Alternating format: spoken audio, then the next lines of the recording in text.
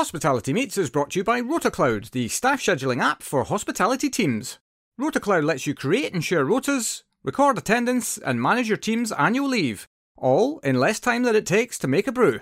It can also make life easier for your staff, allowing them to check their rotas, request holiday, and even pick up extra shifts, all through the RotaCloud mobile app. Start your 30-day free trial today by visiting rotacloud.com/Phil and find out how much easier managing your team can be. Welcome to Hospitality Meets with me, Phil Street, where each week we take a light-hearted look into the stories and individuals that make up the wonderful world of hospitality. Today's guest is Tej Walia, Managing Director of the quite stunning Foxhills collection.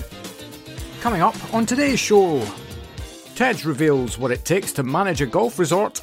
I have no experience of golf and I don't play golf. Phil sets some lofty goals.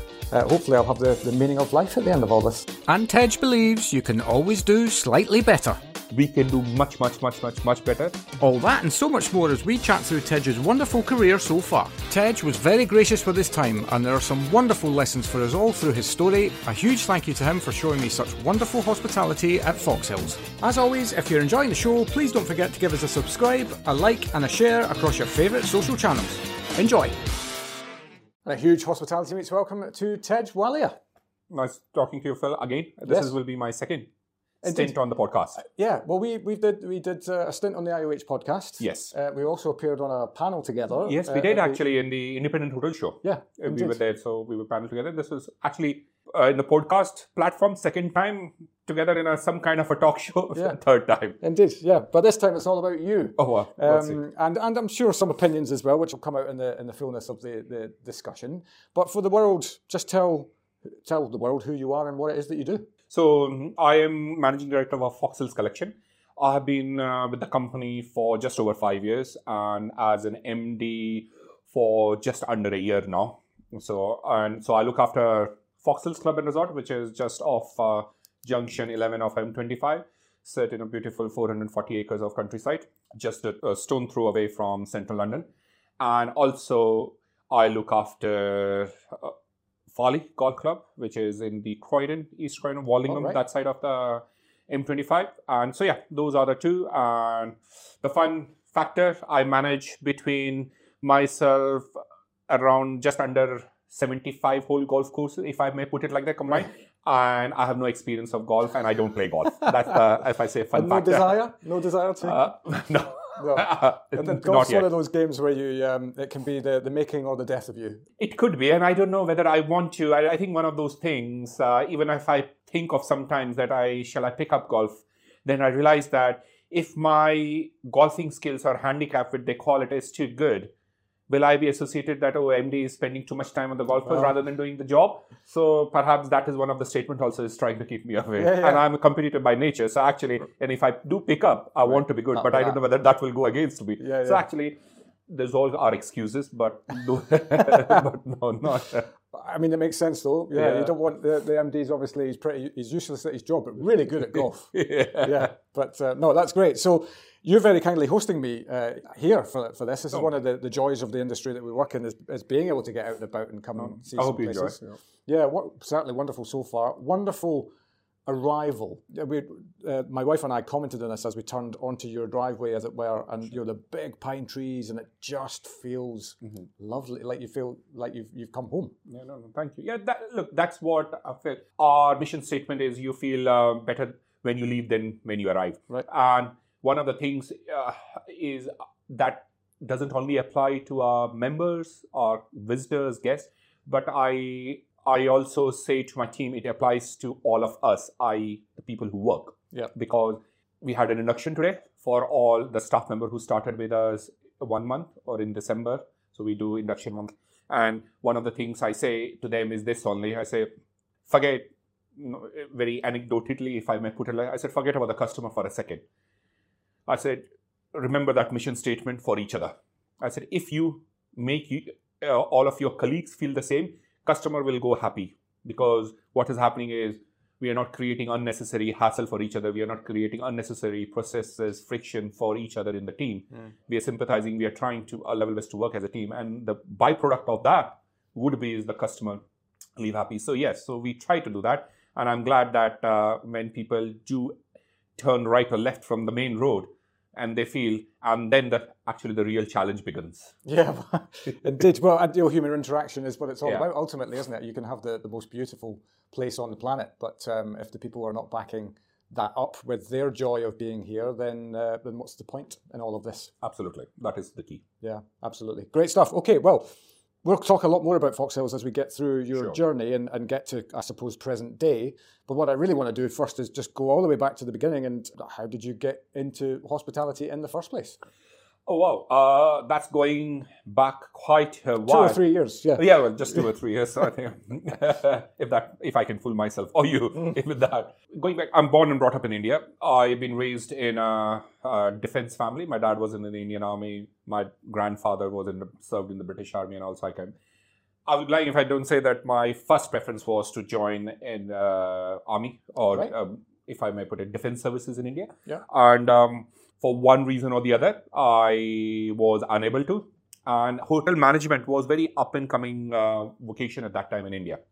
So I had prepared the entrance exam also. I thought that I was never an academic kind of a person. I always wanted to go with, I would have never seen myself studying, doing a MSc, BA, or BSc, something like that kind of thing. I wanted a profession which was much more practical.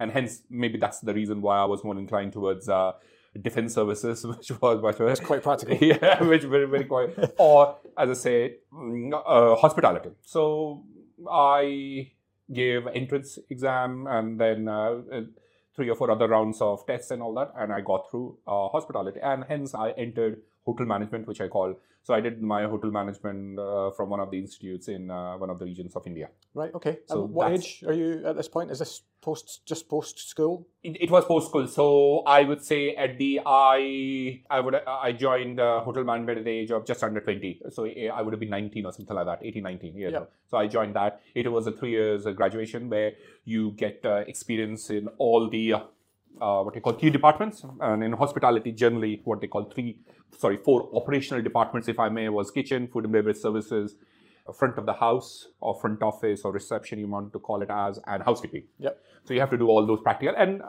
along with that, then it was like accountancies and business management and all that. The other what you call subjects were there at that time. We had French as well, because when I was studying hotel management 1995 to 98, when I did my hotel management, in my hotel management, French cuisine is quite has a very influential part especially in academics, actually, if I may put it like that. Right. And wines and whiskies and all that, how the different regions of wines and whiskies and all that kind of a thing, New World, Old World, Third World wines and all those kind of things.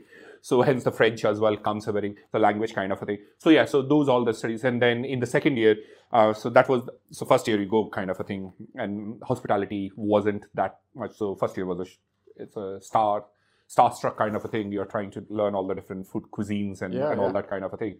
And then in the second year, what used to happen was 6 months of training.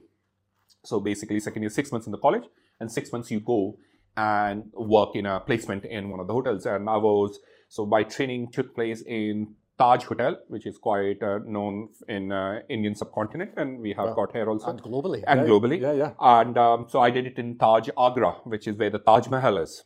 So that was, so I did it, my 6-month industrial training there, where again, you work in all the 4 major departments. And what it helps you is help you to kind of see which area or which field within the hospitality you are more inclined to. Yeah. Yes, was more geared up towards the 4 key major, core departments. Now we know that there are many other departments also, but as a first-time student of hotel, and when you enter the hotel, you always thought those were the 4 key departments, but we know that there are many other supporting departments without which none of the hospitality industry will survive. For sure. But those were there. But you generally tend to work in those 4 main key departments, and that helps you to determine which field you want to go to. So that I did it for 6 months, came back, completed my study, and then I graduated hotel management in 1998. Right. Well, you've absolutely aged yourself now. Well, yeah, you could say that. But I think we're much of the same generation. I think I graduated in 99. So yeah, but I at this point, were you in hook, line, and sinker? Because I think a lot of people as well still will go through the academic element of the training and they get through onto the other side and go, I still don't know if this is the thing that I want to do. Sure. No, I was actually. Sometimes people ask, oh, what do you do? I said, depending upon what mood, I said, fortunately or unfortunately for my sins, I have always been in the hospitality. Yeah. It depends upon the other person. How can that other person take my humor? I was a gator because I like, as I said, I was never an academic kind of person. So I like the practicality of, when I joined hospitality and when I joined the hotel management and when I went for the training, patisserie was my favorite area. Right. So when I came out of the hotel management, I always wanted to become a pastry chef. Because, and actually for one was because that was much sought after thought area at that time. You have to be very skilled. The secondly was a very weird reason was the fact that India, where it's very hot, and patisserie was the only one department in the kitchen where it was centrally air conditioned. Never thought about it that way. Yeah. Practical reasons again. Practical reasons again. So that was not the way. So that wasn't the case. However, as I said, you have many plans for your life. It doesn't work that way. And when I was giving interviews, you have what you call placement interviews in the college when and I was given the opportunity to be front of the house in F&B as I started my career as a waiter in 98 when I passed out. So I thought, you know what, I need a job. Let me enter it. And then if I want to digress and go back to my what we call patisserie, I can. Yep. But here I am, 25 years down the line kind of a thing where I started and then I didn't go back. Right. So yeah, that's how it was. Yeah, goodness. But whatever works for you, right? Yeah. I mean, the thing is that you, whenever you're starting out, you've just got to start. Right, things present themselves as you go, and opportunities present themselves as you go. But just get started and just start doing something that you enjoy as well. I think that's got to be a major part of it. You can't go because it's hard work, and we shouldn't run away from that. There's nothing wrong with hard work, and you spend a lot of hours in work, so you might as well enjoy it while you're there. Yeah, it is. I know we are talking about it, and I know, Phil, you have attended many of the hospitality events and all that, and one of the panel conversation we were talking about how to reward. Our topic was reward retention and all that. And I say, hospitality, yes, it's a long hours, but it's a profession with certain lifestyle, and it is interaction and all, but you can enjoy it as well, or you can't. And there's nothing wrong with it, you can't. But that doesn't justify abusive working culture and all that. Also, I totally understand. But it's a vocation with the lifestyle. And you have to, because unfortunately, when everybody wants to enjoy, is the time when possibly you will also enjoy. Yeah. But you have to work being in hospitality. Yeah, you're absolutely right. You have to enjoy it. And if you're enjoying it, that's fine. And opportunities can present. And in anything, if you're working hard and you're working with good ethics, and people will notice you, and it will open up the doors of opportunity. If not, till the time you don't become impatient.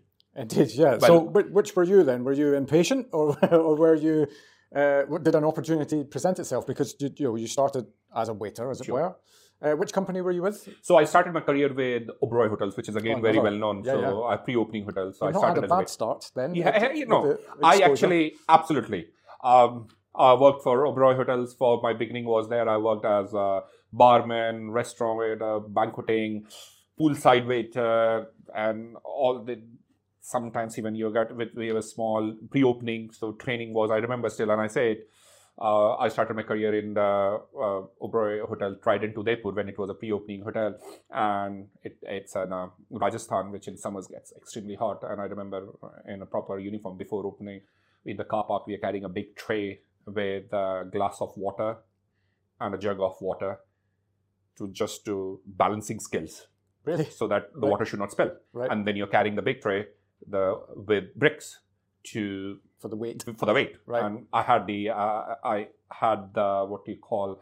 the privilege of going through that training. Perhaps not at that time. Yeah, didn't feel like a privilege. No, I can give the word of wisdom and advice, but at that time I was young and everybody which is right. Yeah. I can give that now to say that don't be impatient. But that time, yes, I was impatient. Yeah. Well, if you ask me, because at the end of the day, if the impatient is, I always say, to some degrees, you have to be slightly impatient. Because impatient at that time means that you're aspiring, you're ambitious. Yeah. or you can call it as impatient. If you're not, then you would not have the fire in your belly to do well and to do. And if you're not that, if you don't have a fire in the belly, then unfortunately the opportunities, you would not recognize the opportunities or the doors opening till that time. If you have the fire in the belly, then only you know, oh, there's an opening or there's an opportunity for me. Let me pursue it. Yeah. But you have to realize that also it comes with a certain restraint that you have to, again, I can tell now, after being, but at that time young, I rather have somebody in my team who are ambitious, or I have somebody who's got fire in the belly, and I have to kind of control that fire than somebody who I have to start a fire. Yes, indeed. If that analogy. Yeah, totally makes sense. Yeah. No, it's way easier to peg somebody back a little bit, and you don't. And I suppose the key thing when it comes to leadership around that is to not stunt that enthusiasm. You don't want that to be lost. But equally, there's all manner of people that I've had on the podcast who've spoken about one of the great messages, for anybody who's listened to this, who is aspiring to make something of their career, is that yes, have that impatientness, but don't feel like you have to be in a hurry, because actually consolidation of your learning will serve you so much better down the line than in that moment where you think, actually, if I go and take that job and it's another $5,000, wonderful. Yeah. There has to be a bit more kind of measured thought. Absolutely. Look, I said I'm senior manager, but that doesn't mean that I'm perfect. I'm still learning. And at the end of the day, but you're absolutely, I think what you've said is absolutely right. And everybody at different time of their career, because of the personal reasons, have different priorities. Yeah. And there is no harm and is not acknowledging that if you're, for example, if somebody is starting a family or about to start a family and all that, or want to get involved, that $5,000 or $6,000 is important at that particular time. Yeah. I would say there is no harm in that person should not shy away, because at that time, that is their priority. But then if that is the only thing, then perhaps their salary might be up, but then the experience might. But then perhaps that was the priority at that time. But later on, their priority could be, I'll settle. So there's no harm in what I call it as prioritizing your professional growth in line with your personal commitments or personal lead. Yep. And I think that is much more healthier, because that means one or the other thing is not going to make you frustrated. Yeah. If both are somehow aligned, your personal growth with your personal commitment or personal, if both are aligned, then I think you will be much more happier with what position you're in and what remuneration you're getting for that. Yeah. And I think that's what exactly you said it. So absolutely. Absolutely. So back to your story, you were sweating by the poolside on a daily basis. Yep. But I was thinking to myself when you said that, we've all probably had roles, if we look back on our career, whereby in the moment, it's not particularly nice to be in. But actually, if you have aspirations to become a leader, I think it's essential that you do these things that you're then going to be asking other people to do, right? Absolutely. And now I can talk. And actually, although it's the 11th of January in Surrey, and it's definitely not too hot. It's not too hot. So that's why I said I like this weather, actually. If I say loudly, not good for me, not good for the business. Right, yes, well. So that's why I will choose if it's on balance is even better. No, you're absolutely right what you said. At that particular time, and I can relate to it, at that particular time, I was sweating buckets and I used to, at that time I was impatient, Phil, and I'm not going to deny. I was saying, what, I want to become a supervisor and all, because how long I'm going to do it? And I was thinking that what can we do? What can I do to do? How can I get to that air-conditioned office? Yeah, or conditioned office, or go up the ladder kind of, so that I can do it. And that was the case. Now I look back, those first 3 years or 4 years, I would say my assistant, I would say 5 years, those first initial 5 years, where what I call it is my foundation year. And yes, at that time, I was doing long hours, but I had no family. My family was the colleagues which we are working with. Everybody passed out of some college or the other. Maximum that was their second, if not first, it was their second job. So everybody was more or less the same age group. So we were like working till late, early hours, having early tea at 3 or 4 in the morning somewhere, one of the tea stalls or whatever you call it.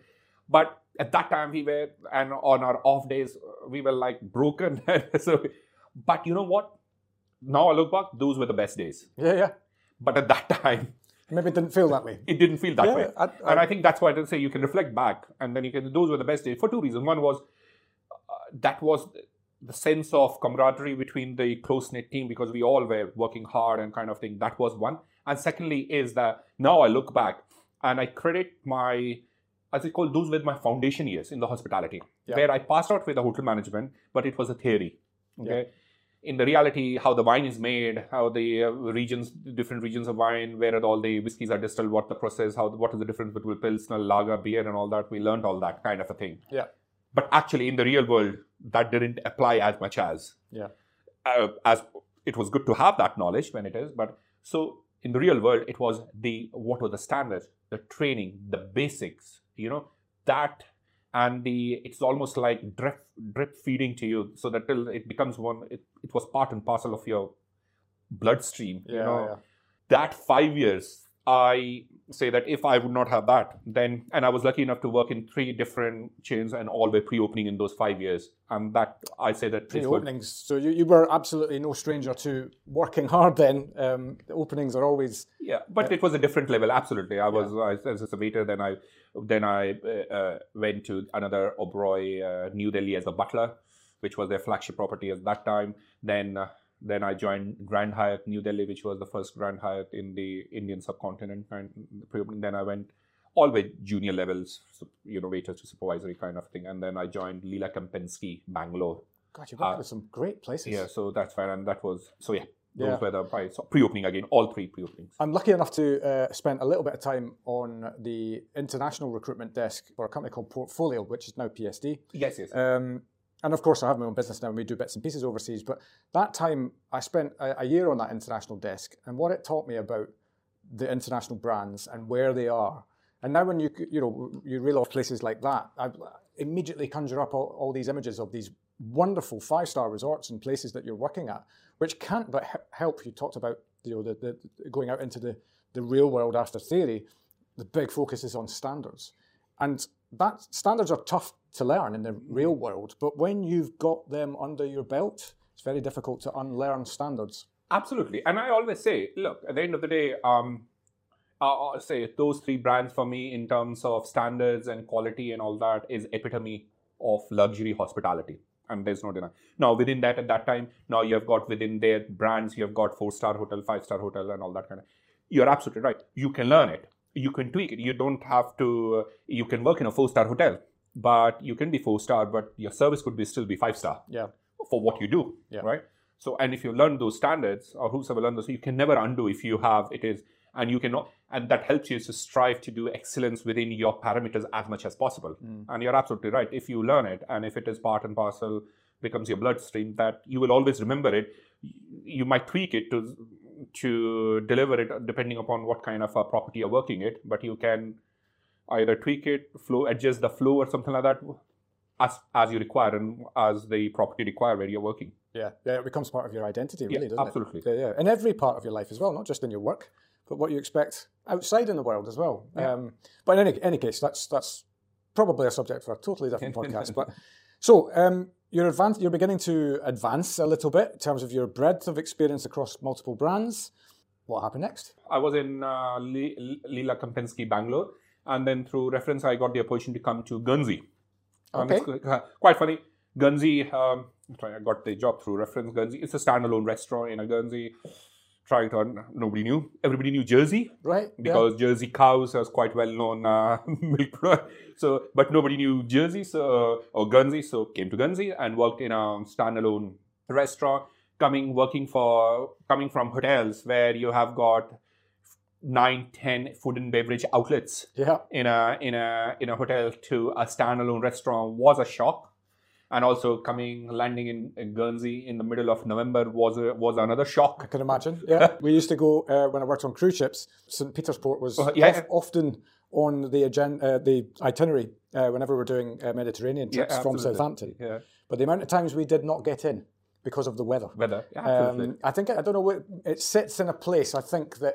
Certainly from a sea perspective and wind perspective, it just seems to get it. Yeah, absolutely. It gets very windy, and the St. Peter, which is technically called the capital or whatever, this hub of Guernsey, it's like a wind tunnel, and especially when it is windy. So I was there for 1 year in the standalone, and then I got the opportunity to come to the mainland UK to work for Hilton. So I came in Hilton Corby again from another unknown Guernsey place to the Corby. Yeah. Goodness gracious. So if I can take you back slightly, why Guernsey? How did that come about? Look, Phil, to be honest, again, it was one of those things. I was young, didn't have any responsibility or anything like that. So go back to, again, the same thing what we were discussing earlier on. Our door opened and I went through that out, realizing that we can see it how it happens. Yeah. What happens. So actually, I was in India at that time, in Bangalore, Leela, and this came on. This was thought that, you know what, this will give me the opportunity to come out of the country and see a little bit of different side of hospitality outside India. Right. And that came, and I thought that, you know what, let's go. What there, again, single, no family, thing to hold me back kind of thing. Yeah. So I just took that, the Guernsey, as I said, if it doesn't work out, I can always come back. Well, yeah, and that's always that. Yeah. So that's what it was. Yeah. And hence the reason why. And it was through industry contact only I got that opportunity. So I thought that, you know what, that's fine. And a couple of my other industry colleagues at that time, or with whom I have worked in the 4 years before, someplace or the other, they were also going. So I thought, you know what, if not anything, it will be a good holiday. Yeah, well, which you get paid for. Yeah, and at least you won't be sweating. At least I won't be sweating. Yeah, that was the other good thing. Yeah. Yeah, no, I think everybody will remember that only, that I don't like heat after this podcast. That's it. That's what we'll just call. We'll call it the title. Your title is how to not sweat. Sweat. Yeah. No, that's great. So then forward into Corby. Yeah. Again, it almost feels like you got a dartboard of the world. And you just throw in wherever it lands, you go. So it's Corby. Again, I threw caterer actually that time. It was good. So I was looking. So it was good experience. What Guernsey gave a little bit of induction to me is the British culture, if I put it like that. Language. I remember when I came, and Guernsey, a lot of, at that time, what they used to call it, a lot of people used to come from mainland UK to work there, learning different accent, understanding different accent, and that kind of... I still struggle with that. Well, so that helped kind of thing. So hence, I was looking to go into the hotels again. And so got the opportunity to come to Hilton Corby, which used to be Stackers. And then when I joined it, so I came there as an assistant restaurant manager, a small hotel, 105 bedroom property. So I joined there in 2003. And then I was with Hilton until 10, I was there. Then I was deputy GM at Hilton Northampton, then deputy GM at Hilton Coventry. And then I left Hilton in 2010, end of 2010. Right. But I suppose you highlight one of the benefits of joining a big brand as well, is that, especially if you're still harbouring this almost impatientness and aspiration to advance your career, is that big brands can really, really help you do that. If somebody notices you and you're quite fluid in terms of where you can be from a location perspective. Absolutely, that was the key. And also, I always say, so people, when I've not given an interview for a long time, for a job actually. So when I always divide my initial part of a CV in two. So first 5 years were the fundamentals of hospitality, standards and all that. That I credit to my time in the 3 organizations which I worked, and training, the 4 organizations, if you take Taj as my training kind of thing. Yeah. My management experience, a little bit, that I give the credit to Hilton.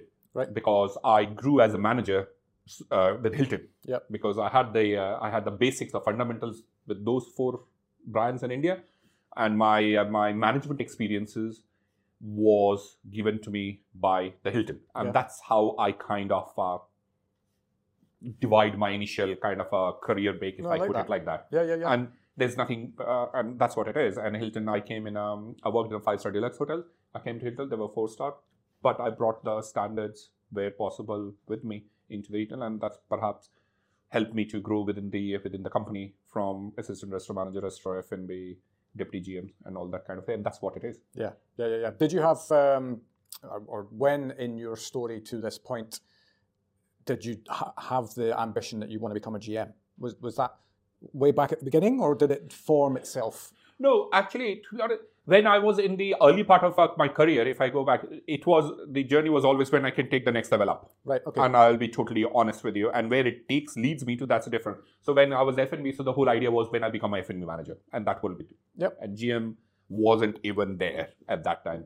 When I became a F&B manager, then which would be in Hilton, then it became the fact that, okay, now what? Yeah. So then became that I need to be a GM kind of a thing within. And that's how I would say. Yeah. So initial, I will be like saying, well, I had the vision since the time I passed out the hotel management that I want to be a GM. That will be, perhaps that would have happened later on if I would have.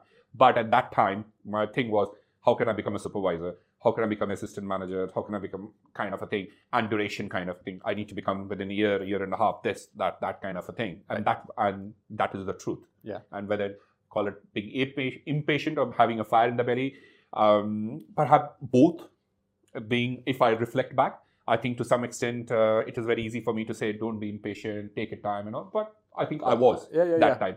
But as I said, it's a combination of both. There was a fire in the belly, but at the same time, I was being impatient. I wanted to get a promotion even before I have learned the the task which I was doing. Yeah, and do you know, from all the people that I've interviewed on the show, I'd probably ask 100 different people, and they all give me very different approaches to career. And I think that's one of the joys of being a human, right? Is that we all think differently, we all have different ideas.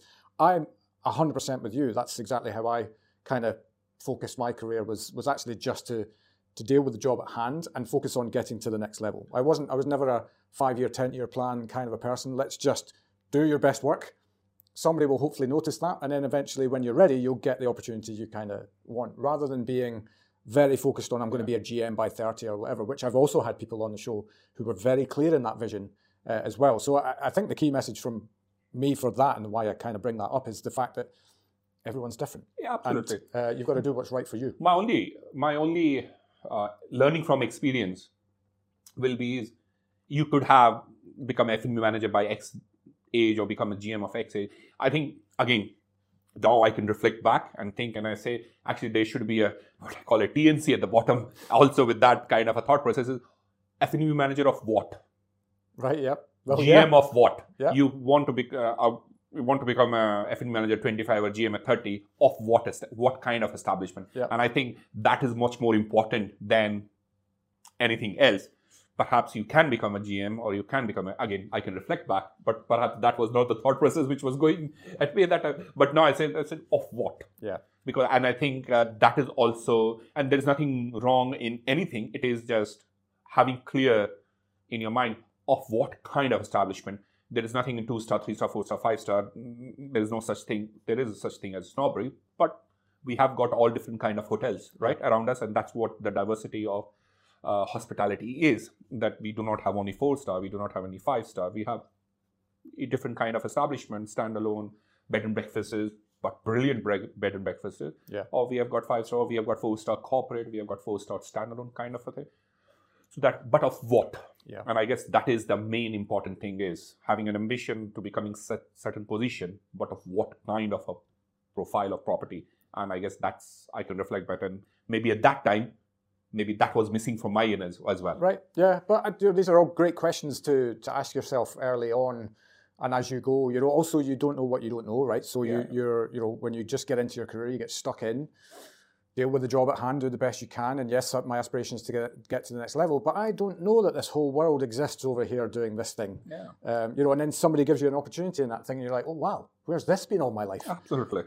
So yeah, I mean, you just kind of, I suppose, like everything, balance is key, right? You just got to get the balance right between ambition, taking your time, if they can even coexist together, and just be open to opportunity as well, because you just never know when the opportunity presents itself. Absolutely. No, you're absolutely right. It is just, you need to be, I think, you're right. What you're trying to say is there is not one thing which will make it. It's a combination of various things which will form you as an individual in a career or in a development, and that's what the key is. And notwithstanding the people you work with in that process as well, and the people who lead you, and while you're in your formative years and your foundation years, etc., you work with great people, you generally become better. You work with bad people, then you're all of a sudden thinking, this is not the career for me, or Absolutely. And it can be such a make or break moment.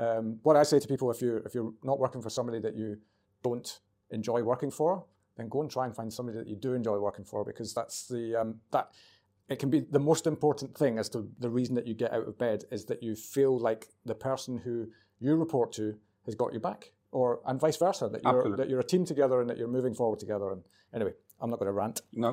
We've already done that podcast before, haven't we? So Hilton, Deputy GM.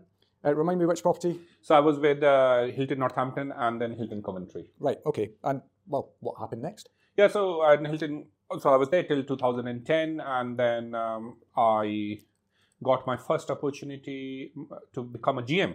Okay. At Falsley Hall, which was a standalone property. Yeah. At that time, it was a standalone property. So I joined Falsley Hall as the general small, which is actually 58 bedroom, 2 restaurant, brasserie, and then we used to have a 3 rosette restaurant that time called, if I still remember, Equilibrium, actually, yeah.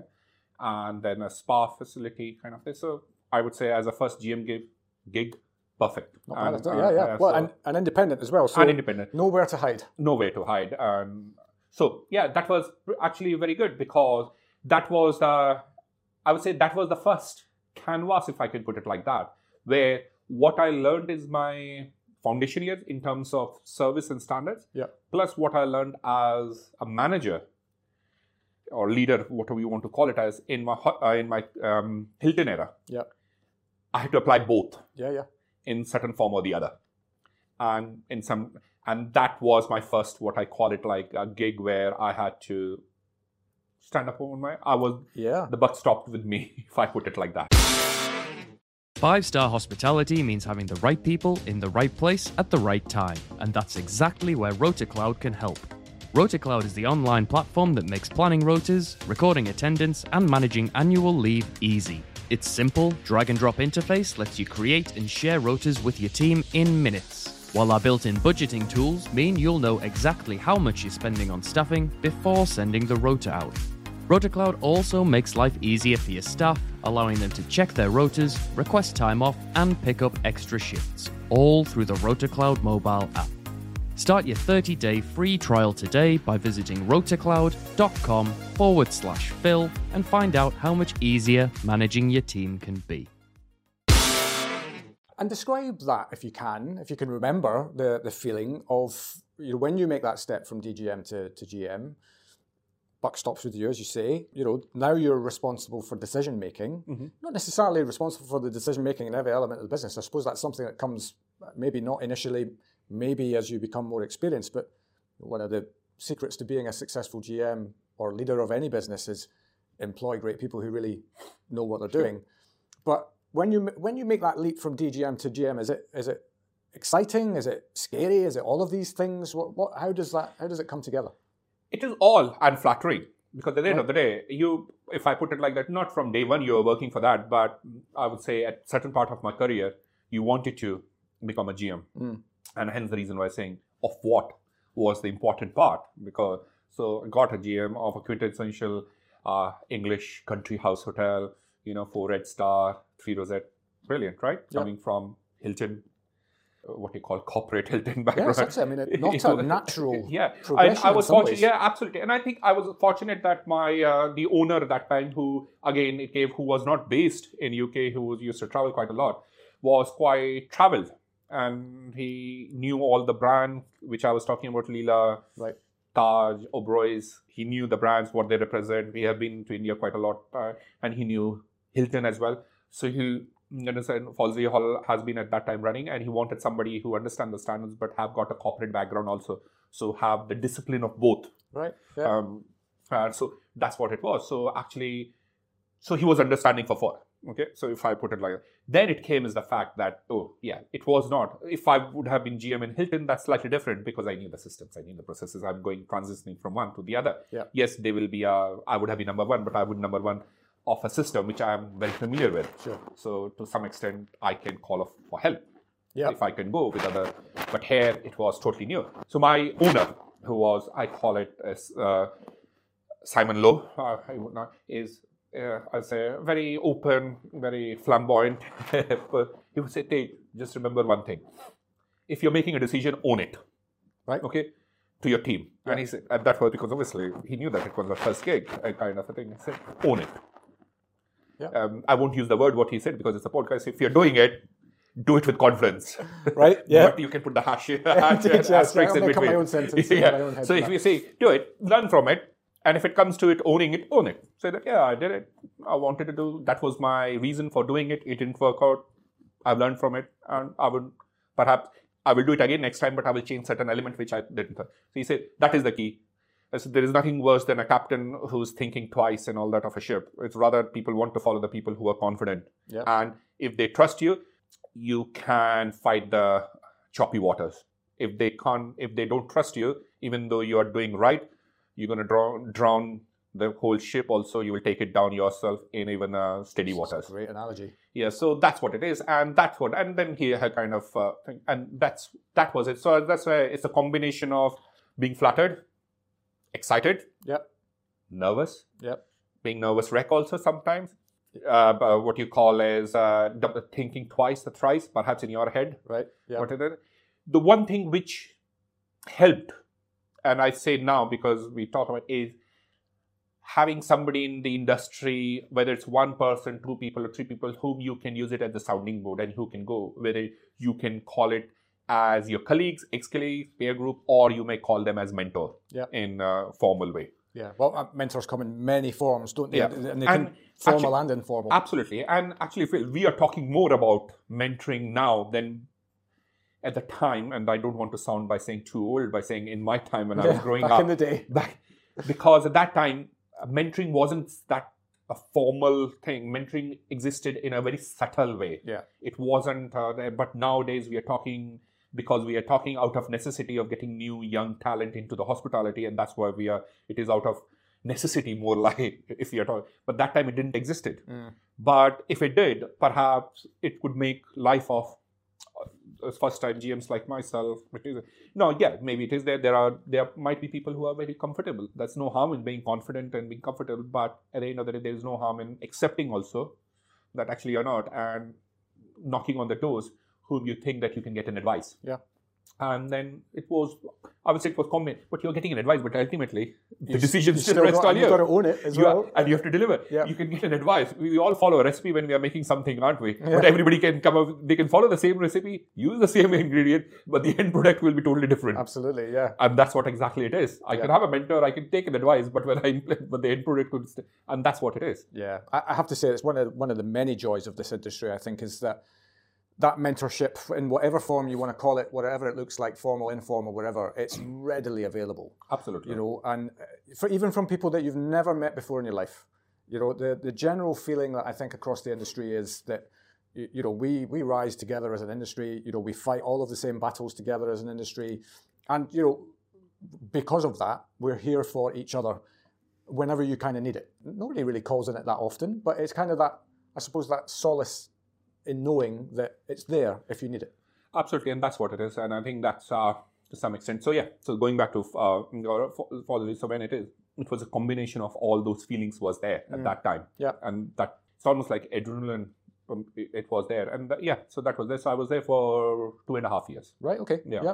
And what a great first footing, I would imagine, as a GM as well, because independent business as well, nowhere to hide, as we were discussing, and you've got to kind of You've got to be bold in your decision making. You've got to, not hang around and just let stuff happen. You've got to really drive it. Nobody else is responsible for driving the business forward other than yourself. And your team. But you can't call upon a central office to give you the support that you might need in a moment. So actually, what a great training ground, because you've got to take the blinkers right off, I guess, and really focus left, right, centre, up, down, left. All over the place. Yeah, absolutely. I call it different. I say Positively Hall, I use it as a very training around a trial, because whatever I learned, that gave me the platform to put it in practice, right? Whether as a manager or as a foundation, in terms of quality and processes and all that. So this was brilliant. So as I said, it was a good experience and a good gig for a first-time GM like myself. Yeah. Is Fosley still there? Is it still? It is there, but it is part of a group now. It is right? Not anymore independent. It used to be, because I moved from there as a result of it getting sold. Right, got you. Okay, so leads us nicely on to what happened next. So then I happened to get my next gig, which was very different, Dartington Hall, back down in southwest Devon. Okay, got you. So I moved. So 1,200 acres of wow. around half an hour from Plymouth, 20 minutes from Torquay, kind of a thing. Very, very different. So I used to manage their Vatables, what I call commercial entity, because it was 1,200 acres.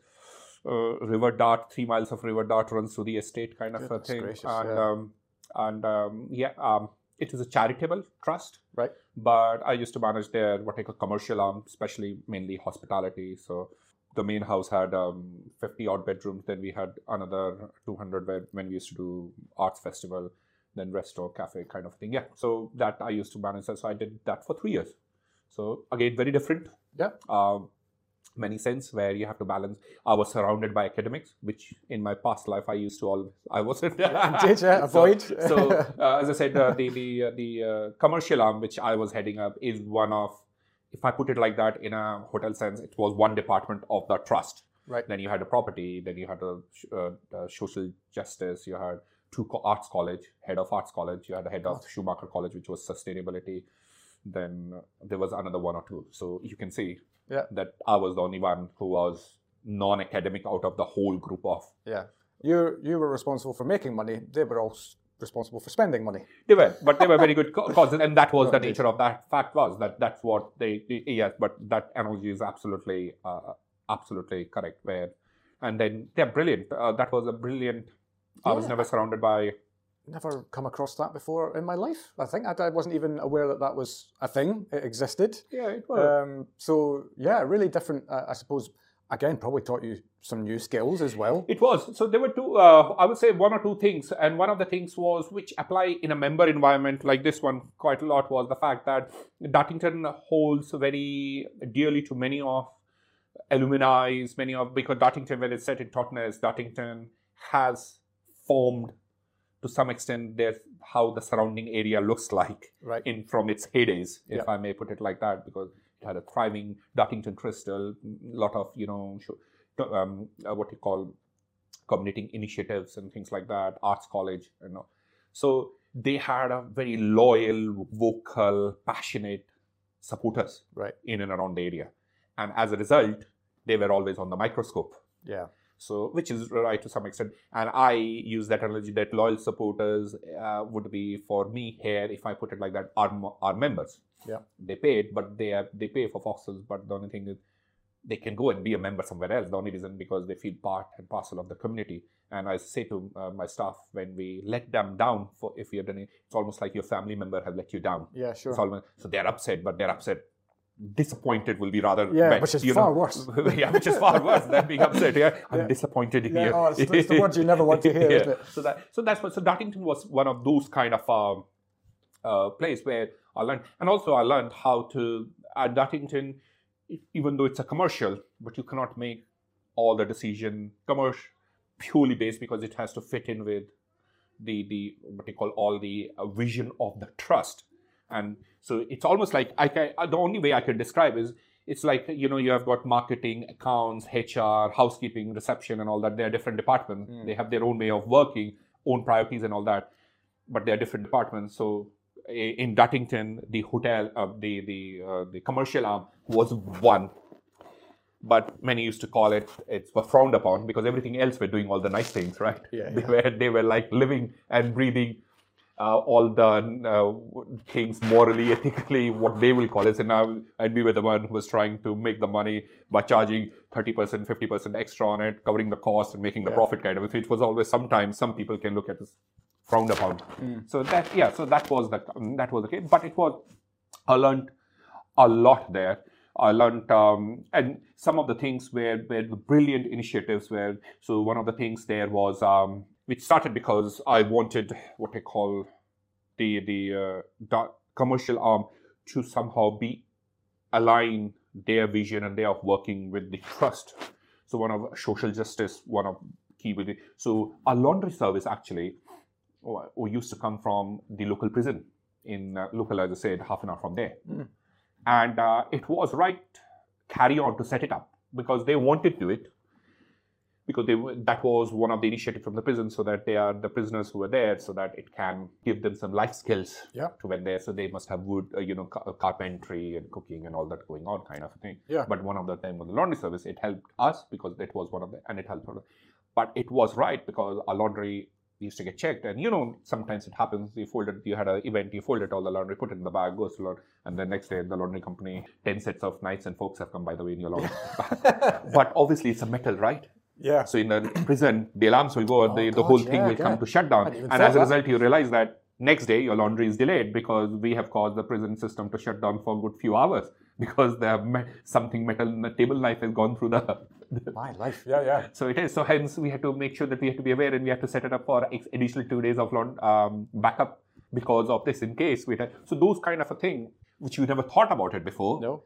You have to think that you have to do these things, which is good, but then you have to you have to think about new detail that you need to know. That means you have not only you have to make sure the staff get training not to send even a single piece of cutlery with that, but also the fact that just in case if they do, you have additional 2 days of laundry in your backup as part of your part stock, just in case if we cause, or for some reason, not only us, if the prison services go and the lockdown because one or the other reason, which is nothing down to us. Yeah. So that means what happens? Yeah. So as a result, you always have to have a 2 days of backup part stock of the laundry. So these were, it was a brilliant. You live and learn these things. You things. live and learn. You never thought that would have done, but you had to learn. Yeah. And I suppose as well, it kind of almost feels like because of that job, because of your previous job as well, is that it is almost like all roads lead here. Yeah, well, there's another stop. Yeah, so, and there was a 169-seater barn converted cinema where you used to say newly released James Bond movie, but at the same time you're screening a live opera from somewhere in London kind of a thing. Right. So before I came here, I stopped into Scotland on the way. Of course you did. So then I worked for just over a year with McDonald Hotel Group. Yeah. And then I went I took a break for I think it was 3 or 4 months. I went back to India because of my parents' ill health. Subsequently, my mom and my dad passed away because of their health. And then when I came back, then I thought that, then I started looking for a job after, I think I did temp job here and there. And then, then Foxels came through. And there I say is the fact that when I was saying about the mentoring, it did because I happened to apply for Foxels also and through what they call not a designated mentor or not the formally said, but who I would knock on their door to advise or something and they help with me kind of a thing. And they happened to also recommend me there and all that. So kind of, where you said Foxels was waiting for you. To some respect, yes. And over 5 years and I'm here. But I love that. I love that serendipity, right? That's what they call it, I think, where everything just feels like it's come together at the right place, the right time. It's the right people and all of that stuff. And you've been there 5 years. You've also evolved in that time as well. But your role has evolved in that time. You started here as general manager? I did. So I started here in 2018 as a GM of Foxels. And then, and in April last year, I took over as the MD of Foxels Collection, which means Foxels and Walia Golf Club. And hence the reason I said I manage under 75 whole golf course, but I don't play. So play, but I've had a brief walk around. Sure. But you've got a lot going on. Yeah, thank you. And it's January, of course. There's less going on just in terms of activity because nobody wants to come out in the freezing cold. But I can imagine in the height of summer that the buzz around this place is quite incredible. Absolutely, and I think we have 440 acres, right? When you come up the drive, the only thing you'll find out that we're busy is because the car park is busy. But when you come to the heart, where we are kind of sitting, out of that, perhaps 200-odd people, 250-odd people are on the golf courses. They are spread around in what I call is majority of 400 acres of because habited part, if I may put it like that, is in the rest of the... so that's what it will be. And that it is going on. We have got, as I said, we have over 200 classes a week being delivered, whether you call it golf lessons, embroidery, painting. We have got table tennis. We have right now just paddle is open, pickleball courts will open. So we have got, you name it. We have got gym classes going on. We got love to learn golf for golfers going on. So we have got over yogas and Pilates and all that. If you put that aside, we have got roughly around just over 200 classes, sessions a week, which we deliver. Yeah. So which is quite a lot. We have members, young, of all demography. We have got some members who are 4th generation of members, right, who are there in the family. So But it comes with what I call responsibility. Where say, if we don't serve it, they will feel disappointed. Indeed, yes. And that is harder than being...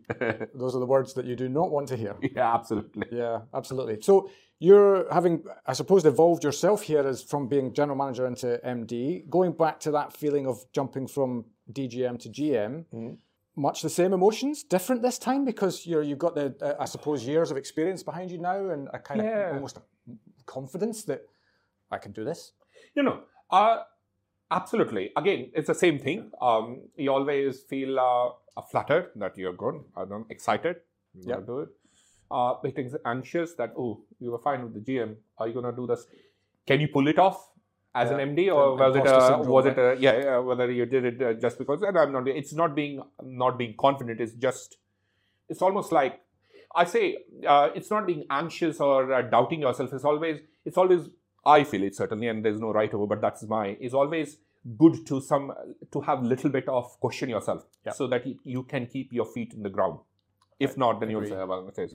And I guess to some extent, not being anxious and totally messing up the things, but being anxious enough that you always value and you don't become complacent. Yeah. And that's what the key is. You don't become, because complacent, if you become complacent, that's my opinion. End. That is the end, because you will say, you know what, I can do with this with my eyes closed. Yeah. It's almost like having a healthy humility. Absolutely. To the whether situation. you call it as being slightly anxious, whether you question yourself, or whether you say that humility, whatever it is, but it's always good to bet yourself. That is certainly my philosophy. And I said, and as you correctly mentioned, hospital, there's no right or wrong. So actually, somebody can say it wrong, but that is me. That you should always be a bit humble and always little bit have a doubt that don't become complacent. Absolutely. But own your decisions, though. Own your decision with confidence. With asterisks and all that in between. With confidence and humility. So I think the key is my transition from GM from one property, then becoming MD, where I am more involved in one property, and then with another competent GM in another golf club overseeing, is the fact that is a transitioning. Yeah. So how I described it, and I've got a mentor to help me with that, is the fact that it's almost like the only way I can describe this, Phil, is the fact that so far I have performed in the business by getting deep dive into, nuts and bolts and all that kind of thing. But it's slightly changing in where you almost need to know the business, but to some extent, the only way I can describe without rolling up your sleeves. Yeah. And perhaps wrong way to describe it, right? I don't know how I can do it. So it's almost like, because you cannot work full time in two different outlets, two different venues. How I used to work here when I became a GM, I knew how I came to know Foxes by working here, whatever hours I was working, by knowing the Foxes. But I cannot do that because I've got two. I cannot lose the sight of hair because I don't want members and staff to say, Tej, you were visible. Now, members saying that, oh, Tej, where are you? Yeah. You're not. So, can't lose that touch as well, because we are a member environment, and member environment and we are a family-run business. And then at the same time, I need to learn Farley, but I cannot do the full-time hours there. So, how do I learn? So, my mentor said that is art of influence. How you learn is the fact that how you influence the decision. So now you have to become influencer, where you're influencing the decision making by empowering and by doing kind of a thing. So that's what it is. Yeah, no, absolutely. And it's all part of your evolution, right? Yeah. In terms of you're now learning something new, but also, I suppose, having the confidence that, one, you know the people of the business. You've been here for 5 years. You've been working with the same owner through that time as well, absolutely. I would imagine. So, there's continuity there, which helps in terms of set that foundation to be able to own your decisions, to, especially when you're getting your head around a different business. So many things to, I suppose, just keep you progressing forward as well. Absolutely. And I think the key is also self-development or continuous development is also important, because otherwise you can become a self. But at the end of the day, not forgetting the day job. Yeah. And I admire some of the people in the hospitality who I'm connected with. They are continuously doing something or the other in courses and all that. And I think I need to get much, much, much better in doing that as well, along with that. And to some extent in getting involved in Institute of Hospitality, master holders, and doing these kind of things with you gets you out of the daily rut kind of thing, if I may put it like that, and makes you think also and do. And that's the... I could not agree more. This is almost, I wouldn't classify this as academic learning. this is practical learning in some ways, I absolutely. suppose. But this has been a real privilege for me to run this little show. The amount of people that I've sat with and had discussions with, and you learn something from every single one of them. And so, I think doing this podcast has made me a better human being. And that, and I'm not saying that cliched or flippantly or whatever. I genuinely mean it, because I'm taking little pieces of knowledge from lots and lots of people, and hopefully I'll have the meaning of life at the end of all this. You can write a memoir. You can write a big book. It's coming. Yeah. Yeah, absolutely. At the end of the day, hospitality, as I said, you learn from experiences. Yeah. And you cannot replicate the learning. And that's why I said, I think you said it in initial leadership. You can have a mentor. They can tell you what to do, what not to do. But when it comes to implementation, you cannot cut and paste. No. Copy and paste or what we want. You will have to edit it, because no two situations are the same. Yeah. No two human beings are the same. And no two people who are going to do the copy and paste will be the same. So there are a lot of anomalies. So actually, you have to be smart also about. Yeah. You can blag through, which you can say to anything up to certain level. Afterwards, you won't be able to. No, indeed. Yeah. And that's the only thing it will be is, you're absolutely right there. Yeah. Brilliant. I mean, it seems as if, because obviously Foxhills has got quite an incredible history. I was reading about it on the website before we came over. Clearly, it continues to evolve, because you've got a mix of very old buildings, very new buildings. I suppose that's also, correct me if I'm wrong, but that's part of the success of the places, that you're not standing still. Absolutely. And I was doing, I don't know for what reason, I was doing an exercise I was doing on a piece of paper only. It was very rough. In the 5 years' time I've been here, how much is the investment has gone into the Foxhill? And the figure came to roughly just under 18 million. Really? Right. Yeah. And that doesn't. That's all on you, is it? No. Well, no, I'm not. I'm not. And that doesn't include that, boiler is broken down, so you have to change the boiler and all that. It is refurbed to enhance the customer journey front of it. It doesn't take into account that, refurb has gone or there's a leak, so we have to repair the boiler and all that. Excluding all that kind of. Well, that's the stuff that just happens, isn't it? So look, at the end of the day, we opened, just coming out of May 21 after COVID, we opened our family building, 1,700 square meter of family building called Pavilion. Yep. That was brilliant, by the way. Yeah, that is 7.5 million actually. So there is a big ticketed item. Yeah. And then there are many small. In 2019, we opened Yoga Cabin in Larchwood, Yoga Cabin, which was 1 million. We did it, Fox Restaurant refurb. And those are the things this year it just started. Last year, we did refreshments of our spa locker room, which was just under 200K. We did, this year, again, last year I meant.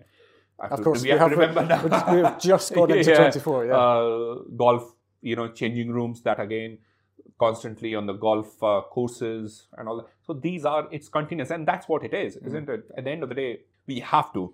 And let's not forget is the team, the people also, the owner are very much, and myself including, are very much into promoting from within, certainly of certain positions, whether they are, especially supervisors, if I say, and I use it, and I'll go back to when we were talking about the reward, and that I mean by, if we can't promote supervisors in any department from within, then there's a serious problem with the heads of department and the kind of people we are recruiting. Right, yeah. I totally understand when going higher and higher, that pool gets smaller and smaller. But if he cannot recruit a supervisor in any department, if he cannot promote when a position becomes a supervisor within the pool of people we have, then we have to question ourselves. Yeah. And that is.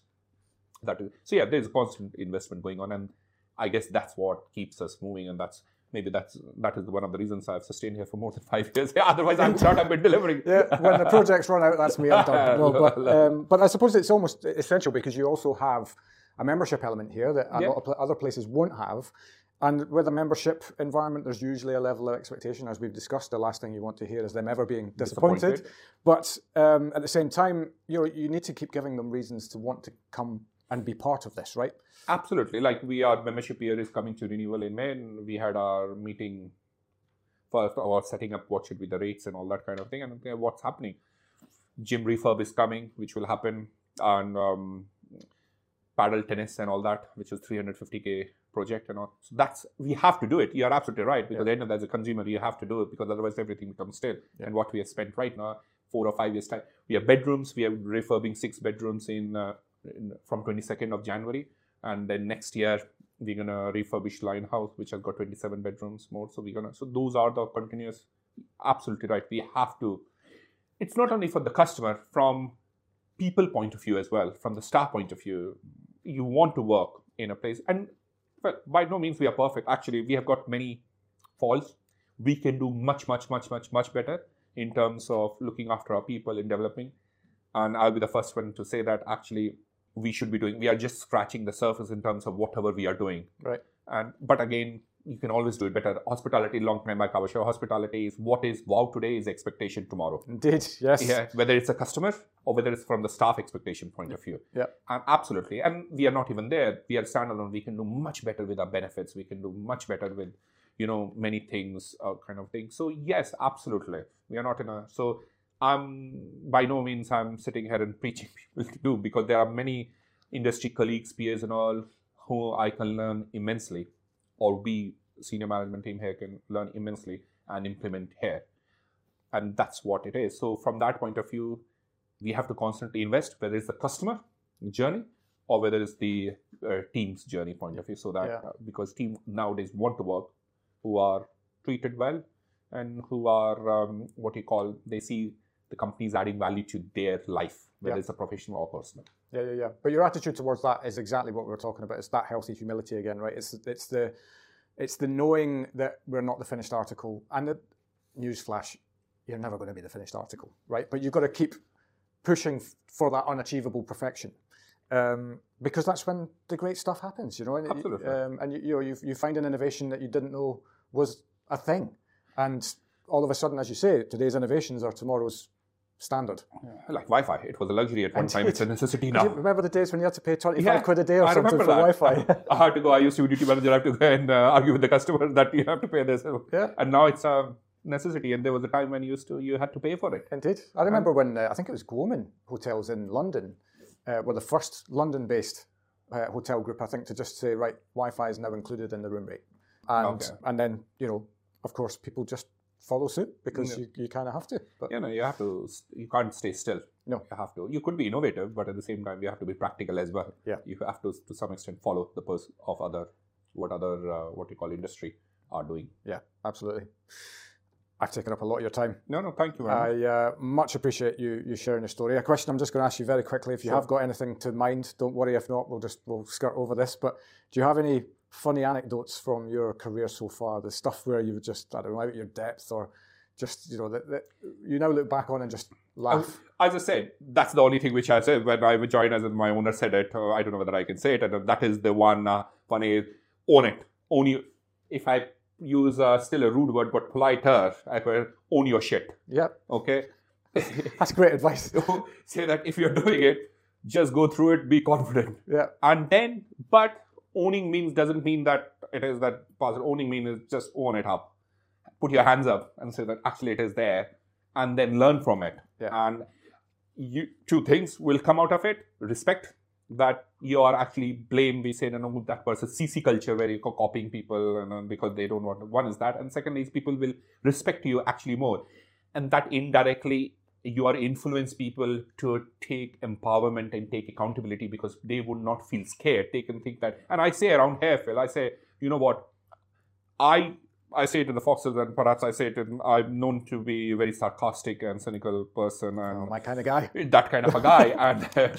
And I said that, you know what, I do majority of the mistakes at Foxes because I take majority of the decision or the ownership of majority of the. So actually, I will be the fine one to tell you, you have done wrong, whereas I take majority of the decisions. So the things which can go wrong in my column are much more possibilities than it will be. Right. So actually, but again, and one of our here is, I'm going back again, sorry, I know you asked on it should stop at the funny part, but that's right. Is one of our values is never stop learning, is at Foxes, and that's what it is. And that is, to some extent, is connected to that, is the fact that, you know what comes with innovation, before innovation are failures, series of failures.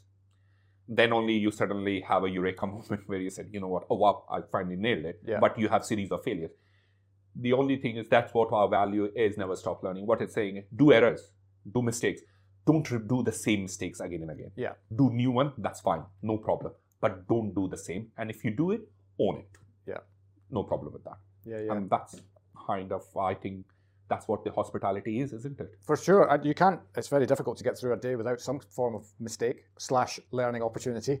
But, that is ultimately how we get better, right? And I think even if you read autobiographies of all the world's successful entrepreneurs, they'd probably all put their advice 101 is to fail fast. And I think it was Branson maybe that said double your failure rate if you really want to be successful. Because, success is ultimately 99 mistakes before you hit the one thing that worked. So, yeah, I completely agree with you 100%. If you made a mistake, just own it. Don't bullshit. Yeah. Sorry. Again, I don't know. You're just throwing your mouth off today, Ted. Fantastic. Great.